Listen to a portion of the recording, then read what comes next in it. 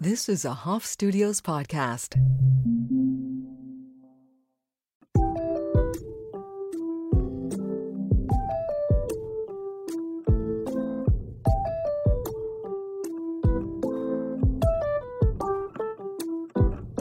Welcome to another edition of a Total Degenerate podcast.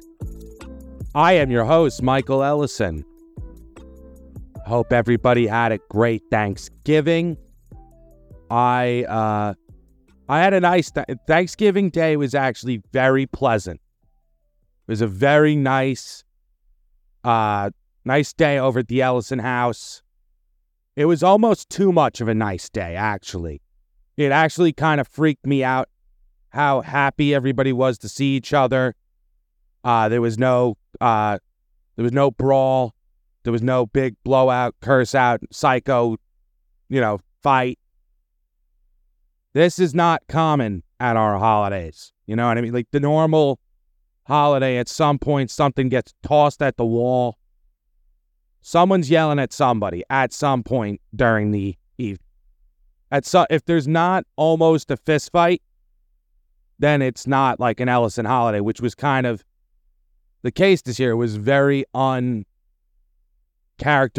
of the family. But I think it's just because now there's little kids.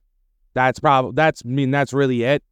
Is that everybody kind of had to cut their shit and just deal with the fact that, guess what? Now there's 5 little girls, all under the age of 10. The oldest is 8. So yeah, all under the age of 9, whatever. That are running around, and you can't be calling each other motherfuckers over stupid bullshit in front of them. You know what I mean? Like you're forced to set a better example, I suppose. But that's exactly it. It was a good day. Like we had no problems. Nice meal. Brought home a nice plate of leftovers. Pretty standard Thanksgiving day. The day before Thanksgiving, no, not so much.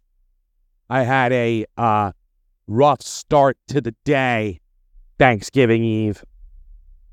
And that would be because I woke up and I had a flat tire. Always fun.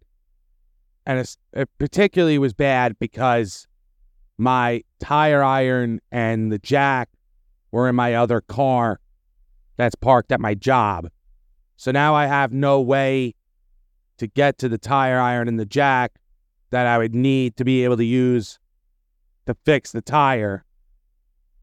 I thought I had enough air in the tire to get from my house to the quick check gas station around the corner. I was wrong. I was wrong about that one. So then, the sidewall of the tire is completely fucked. So the whole thing, it's fucked. So now I'm in the quick check parking lot. I can't do anything. But fortunately for me, I have a daddy who loves me, and I am a spoiled, privileged white kid from Long Island, so I have AAA. I don't pay for it, but I have it. Privilege, baby. Coming in the clutch, actually, quite frankly. It's one of those moments where, oh, thank God. Thank God I grew up with this fucking nice, sheltered fucking safety blanket around me so that I can get out of these jams without even getting my hands dirty, right? So, and let's be real. If the tire iron and the jack were in my car, was I actually gonna just, I know the basic steps of what it takes to change a tire, but at the same time, though, am I gonna be able to accomplish it? Probably not. The likelihood is probably not. I am truly an idiot when it comes to all, So yeah, it was kind of a blessing in disguise that I didn't have the equipment to do it myself. And by the time I was able to get the stuff anyway, whatever, the AAA guy was going to be there. So I'm waiting. AAA guy finally shows up after, it said 2 hours. It took 4 hours. 4 hours waiting for the AAA guy. And it kept, they were like lying to me on the phone. Like I called after like 2.5 hours because it told me, the thing kept saying, oh, your guy's there. 0 minutes till arrival. And I was like, but there's no one fucking here. So I was like calling them to be like, see what the deal was. And they were like, we'll call you back. Like it was like, I don't know. It was like getting lied to by a boyfriend or girlfriend or something. I don't know what it was that they're doing over at AAA where they actually are clueless and they don't have anything to tell you. So they'll just say, I'll call you back. So now I'm waiting for the call back, and I wait another like 40 minutes, and they still haven't called me back. So now I call them back. This is the most interesting part of the story, isn't it? I'm just going to keep telling it, though. I'm not going to give up on the call. Because they called, then I called them back again. But whatever, yeah, I called them back again. And finally, as I was calling them back, the driver called me. And the driver's like, hey, man, be there in 10 minutes. I was like, all right, great. 45 minutes after that phone call, the driver finally fucking got there. So, yeah, it was a long fucking wait. 4+ hours. Guy finally gets there. Now, he's got to take the tire off the back of the bed of the truck because it's a pickup truck. So the tire's underneath, right? So you got to use this tool to unscrew the tire with the chain or whatever. For those that aren't familiar with this, who don't own pickup trucks, that's how the spare tire is kept. So he starts doing this, and for the first like minute or two of the conversation, I thought this was a normal guy. He's talking to me about football, which is always, that will always disarm me. If somebody comes up and just starts talking to me about the Jets, I'm like, oh, this is a normal dude. And I can now have a conversation with him. He could be a serial killer. But if you want to disarm me and make me not be suspicious of you being a psycho, just start talking about football to me. That's basically all you got to do. And I'll be like, nah, he's all right. They're like, he killed fucking 7 nuns, but in cold blood, right before he came started talking to you. But he seemed all right. He knows the Jets need to draft an offensive lineman. Whatever. So anyway, yeah, this dude seemed normal, right? He seemed pretty normal guy until he actually started to have to work. Now, normally I would sympathize with a guy who's driving around in November, starting to get chilly, the day before a holiday, and he's got to fix like flat tires for idiots like me and shit like that. But it's like your job's roadside assistance. Like, this isn't the first day. You didn't just go, I wonder what roadside assistance means, and then like take the job and then be like, this is what they meant? This is terrible. Like, no, that's not how it works. Like, you obviously, to get the job, like, you need to know some shit about cars and stuff, have some sort of, background. And, bottom line is, like, this dude, he instantly, the minute the job started happening, he went from normal to raving fucking lunatic psychopath to the likes I've never seen. He was in the gas station parking lot just screaming, motherfucking cunt, at the top of his lungs because he had like 10 seconds of trouble figuring out how to take the spare off the back of the car. So I'm like, this then continued throughout the entire process of changing the tire. At one point, he was taking fortunately it was his tire iron, not mine. He took his tire iron and was just smashing it on the curb like the Hulk, trying to, like, I don't know what he was attempting to do, but he was just screaming, fuck. And now people are coming in and out of the gas station. They're looking at me because I'm now with this guy. I'm associated with this psycho. And yeah, it's a horrible scene. Like, I can't help it. I'm sitting there. I'm like, I could have done what he's doing. You know what I mean? If I was just gonna snap and just lose my mind and struggle to fix the tire, I could have done what he's doing. But yeah, finally he finished, and I was frightened. I was like, this guy is nuts. At one point, he took a fucking screwdriver and just, like, threw it into the grass, like, as hard as he could, like he was throwing a Chinese star at a wall. The whole time just screaming, motherfucker, cunt, cocksucker was one that he was throwing out there for the people, like. And then after it was all done, he was like, all right, have a great turkey day, man. And I was like, yeah, you too. And I got in my car and I drove away as fast as I could, hoping that he didn't follow me. Because I got the vibe that, like, what happened was this guy escaped a mental institution, and he, basically just, he got out of the mental institution, and he got to the nearest highway, and there was a AAA guy who maybe just finished doing a job, and he's just sitting in his car eating a sandwich or something, listening to the radio, minding his business.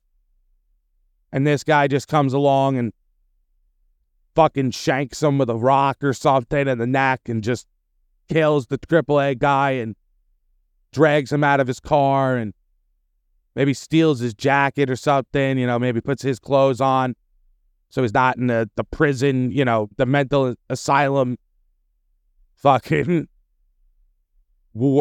garb anymore, And now he gets into the car and he starts driving and he sees the phone. And there's, like, a phone there with, it's like got jobs on it. For some reason the guy's dying. I guess he gives him the code before he dies. I don't know. But then, yeah, then the guy just, now he's just going to inherit this guy's existence. He's now the AAA guy, fresh out of the psych ward after he strangled, an orderly to death. And then, now he killed the AAA guy. He got his second victim. And now he's just driving around going to do jobs. And he's having psychotic meltdowns because he's not really an auto mechanic of any type. He's just an escaped mental patient who needed something to do. He knows he doesn't have long. He knows they're going to get him again. They got him the last time, and they'll get him again, as they always have, because he can only outrun them for so long with no money and no family and no support.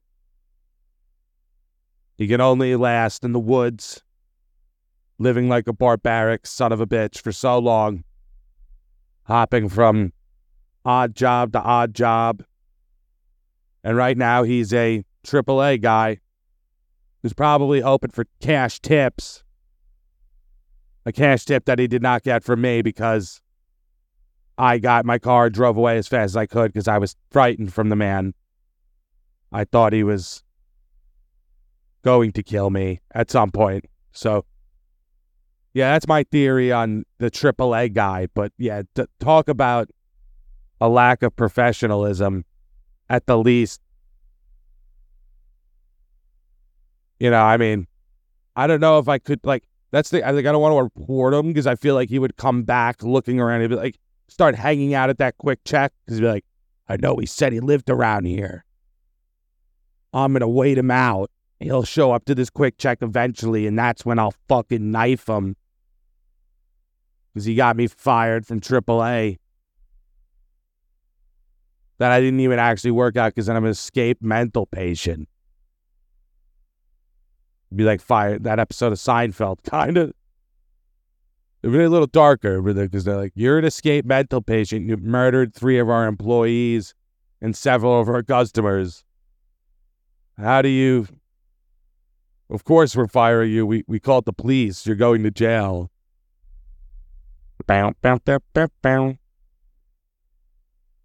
So in other news, since my my big victory in the Aragona's comedy contest, that's right, the big Suffolk County champion here, no big deal, just dubs. That's my contest record. Every contest record for every comedian is fucking awful. By the way, that's across the board for every comedian. If you're lucky enough, you're like 1 for 175. You know what I mean? Like I am the Richie Kotite era Jets when it comes to fucking comedy contest. But I know I finally got my win. I won one. So now that I've hit this peak place of great stardom, you start to have fans. There's actually people who don't really know me, but know my comedy, that like me for my comedy. They're fans. That's what they would be called under any normal circumstances. So it's a weird thing because I'm not. Let's make this clear. I am not famous.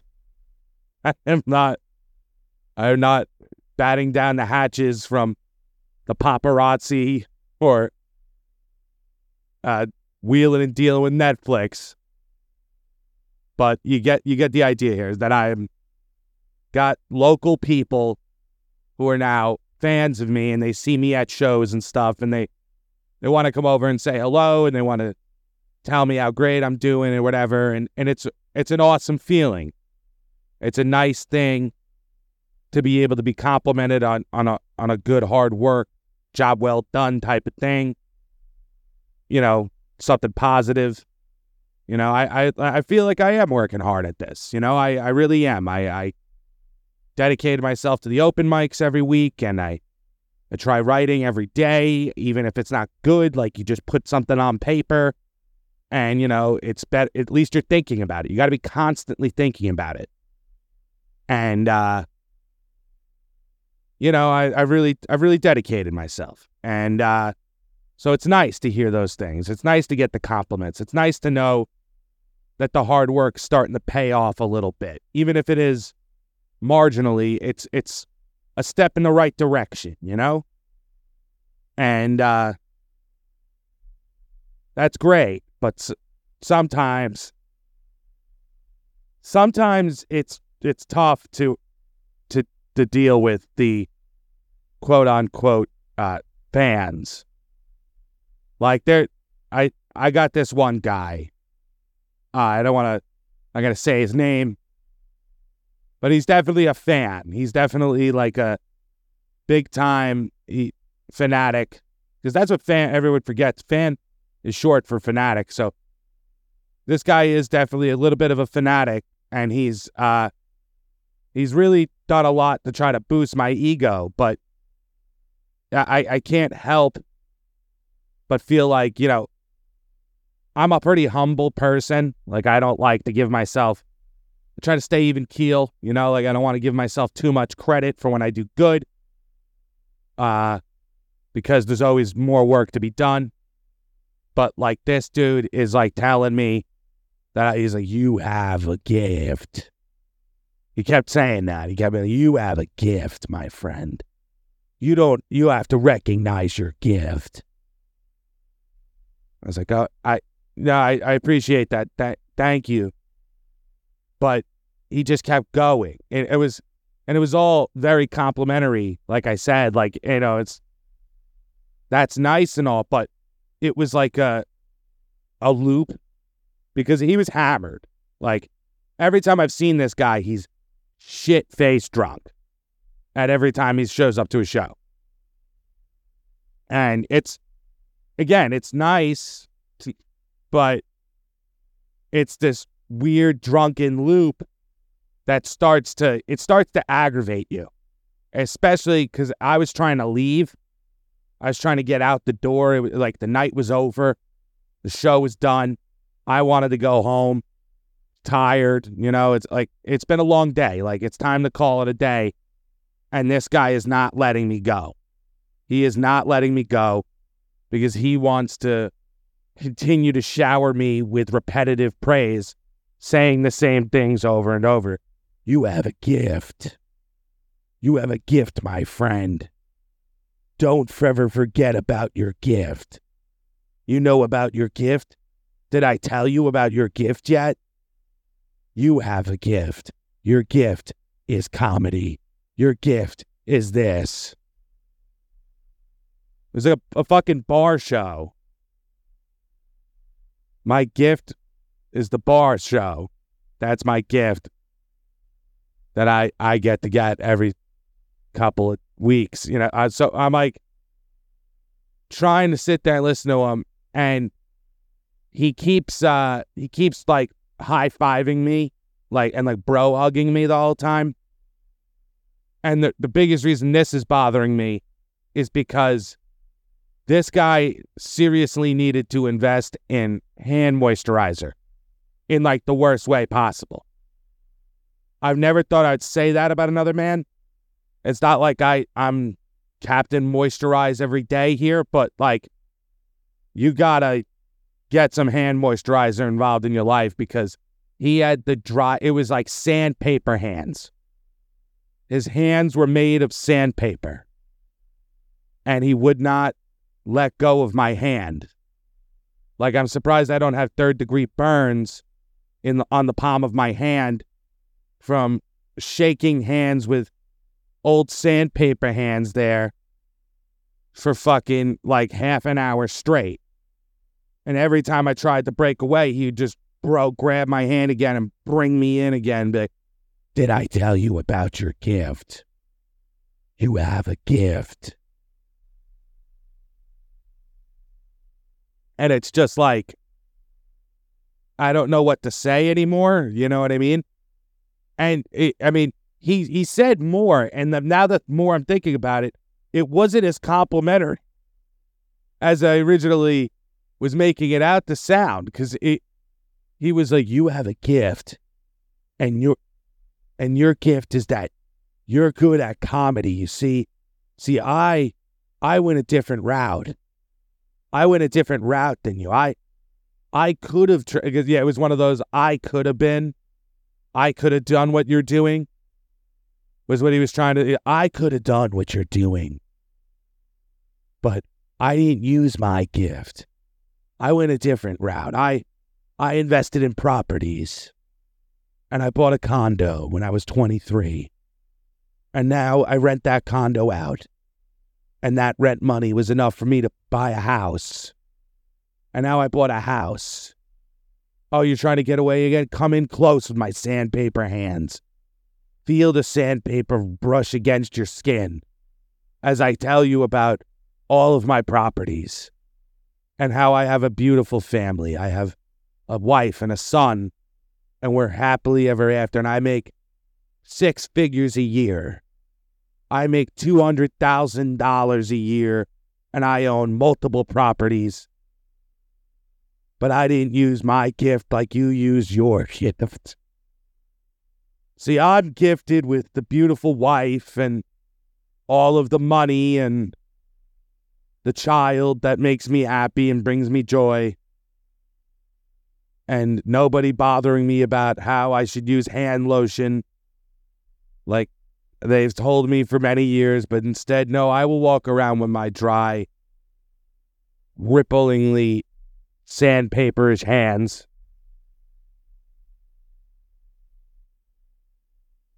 It was fucking crazy. He might as well, he should have just ended. He should have been like, "You're the king of the tavern. That's what you are, my friend. You have a gift. You have a gift, and your gift is that you're the king of the tavern. When you come to the tavern and you tell your jokes, you are the king of the tavern. Sure, I could buy the tavern because I buy properties and I own multiple properties. And I told you about how hot my beautiful, smoking hot wife is, who I fuck every night. And she loves every second of it, especially my dry, disgusting hands. I always ask her, do you want me to rub you down with these sandpaper granulated hands? She's like, yes, lover. Yes, lover, please rub me down like you're trying to you're trying to shape a piece of wood. They were fucking disgusting. I can't express enough how fucking gross this guy's hands were. Like, they were horrible. And I was just locked in, listening to the loop over and over and over again. So yeah, fans are great, I guess. This is my first introductory, this is the, introduction to, life with fans. And this is the type of people, this is the fans that I'm drawing in. I'm drawing in unhinged, drunk guys at bars who want to really wanted to brag about how much good stuff he had. He's like, I own 4 cars. I have 4 cars, each one more beautiful than the last. But you have a gift. King of the tavern. That's who you are. Subscribe, rate, and review. Please tell your friends to start downloading and listening and following and saying nice things about A Total Degenerate Podcast. It is the best podcast ever created. There's no podcast that could possibly match this podcast. Great energy and amazing recording quality, and the hostess with the mostest or something, whatever. Yeah, you get it. You get the idea here. I'm fucking the shit, and everybody needs to know it. Bow to me. Treat me like a deity of some sort. But really, all you have to do is subscribe, rate, and review. Say something nice. Tell your friends. Spread the word. Spread the gospel. A Total Degenerate Podcast. It's where it's at. Thanks. Gotta wrap this thing up, but I guess this would be a good time to do the old dates. Start spouting off dates I got shows for. Gotta promote these shows. I got shows. Look, I got shows. Okay, December 2nd, that's this coming Saturday. McGuire's Comedy Club, 9:30, the Terry McNeely and Friends show. It's going to be a great show, awesome lineup, bunch of people there. Govs.com, buy tickets today, govs.com. Let's see if we get this out on time and people can actually make that, but whatever, I'm going to put it on there anyway. December 8th at the Color Palette, that is in Lindenhurst. I believe I should have this information ready to go, but I am an idiot and I don't do that because why would that make any sense? That would be an intelligent thing to do, but instead I did it the stupid way. So now I am scrolling. I don't know where it is. Can't find it. I'm the worst. Whatever, December 8th. the color palette. It's in Lindenhurst. It's an 8 o'clock show. You should come. More information will be up on my Instagram, MikeEllisonComedy.com. I'll put it up on the podcast Instagram too, a Total Degenerate Podcast on Instagram. Okay, what else did I have to promote? I am the worst. This is the worst type of fucking content for anyone to listen to. No, that got the motorcycle club in Ronkonkoma got moved. I'm hosting a show December 13th, Wednesday. Meatball Place, Patchogue, 7 o'clock. Yeah, you can come down to that one. I don't know how much the tickets are, but yeah, whatever. You get it. Patchogue. Come see that. That's Christmas Day. There's no show. December 30th. December 30th. This is going to be a joy of a show. Come on down to Round 2 Pub. Round 2 Pub in Bohemia. The day before the last day of the year, New Year's Eve. I'll be telling jokes there. There's bullet holes in the side of the building. It's a fun time. Bring the kids. You bring the kids out to that one. So, yeah, that seems like enough. We'll stick with December shows for now. We don't have to promote January shit yet. I am doing a roast in January on January 6th, and it's some sort of political thing, but we'll get there when we get there. Now, real quick, I guess I should end with some sort of ridiculous story that happened at Thanksgiving, which it wasn't much because it was a very tame day, like I said. But I did get fucking, somehow I got bamboozled into, I had to say grace. I had to lead the prayer before dinner, which I'm not a religious guy at all, like ever. So I really had no clue what the fuck to say. When I was like, what the, and my dad was like, you're a comedian, you should be able to do this. Like that it's a completely different thing. Like I could tell jokes. He's like, no, don't say anything funny. That's what he, don't say anything funny while you're doing grace or whatever. I'm like, do I actually have to like do a prayer? He's like, no, just say something fucking nice. I was like, all right, I'll say something fucking nice. Nice fucking thing to say. I mean, I don't know. It was bizarre. So I stuttered my way through that. Just like I'm stuttering my way through the end of this podcast. But hey, I'm king of the tavern. So until next week.